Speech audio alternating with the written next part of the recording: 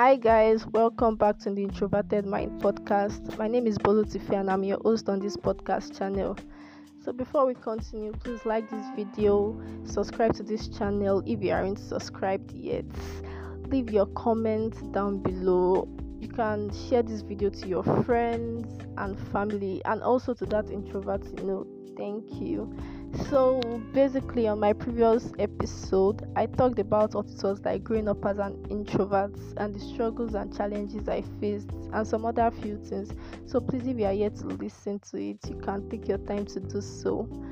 Today I figured I'll be talking about the general struggles introverts can relate to and how they can deal with these struggles. There are many things that requires introvert doing stuff outside their comfort zone, which can be a real struggle for them to find their spots, whereas it's a regular lifestyle for an extrovert.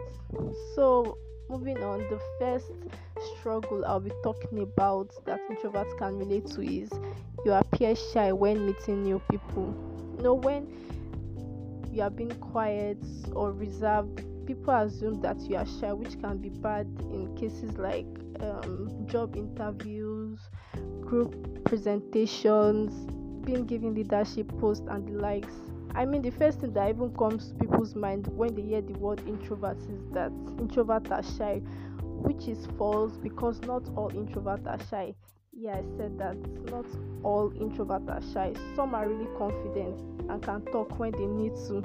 Yeah, I admit there are some introverts who are shy, but some extroverts can be shy in some cases too. I mean, anyone can develop social anxiety.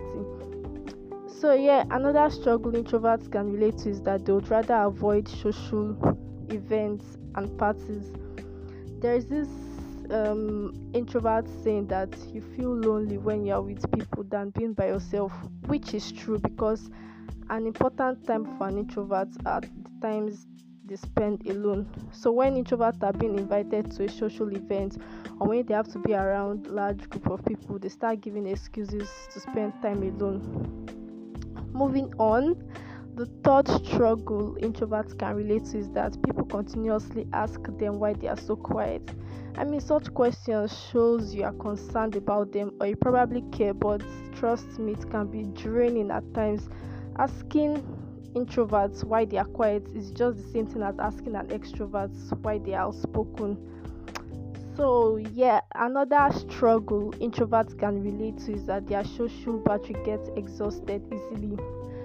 So there's this thing introverts experience after being with people for a long period of time, which is called the introverts hangover or social burnout. Most introverts, they don't socialize the way extroverts do, and when they tend to do, they get exhausted very easily. Their energy is drained and they start to crave their solitude, which is the only way they can recharge their drained battery. So just as an extrovert gets energized by being around people, it's also the same way introverts recharge their energy by being away from people. So the last struggle I'll be talking about that introverts can relate to is that they find it difficult to ask other people for help. This might come off as being proud, but trust me, it's a struggle for an introvert to approach someone for help. They are mostly in their heads and they start to think of every scenario that could probably go wrong if they approach people for help.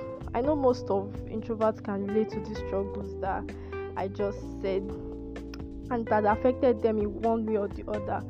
So there are some ways to deal with these struggles. So the first thing you need to know when trying to deal with the challenges and the struggles you face as an introvert is to accept your introversion, embrace your quiet nature. I know people will tell you sickening things about being an introvert and will make you question yourself if truly introversion is a bad personality, but just stay true to yourself and be confident in who you are.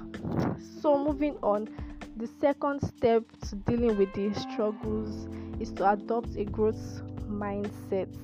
I used to have this mentality that being an introvert has limited my ability to certain things.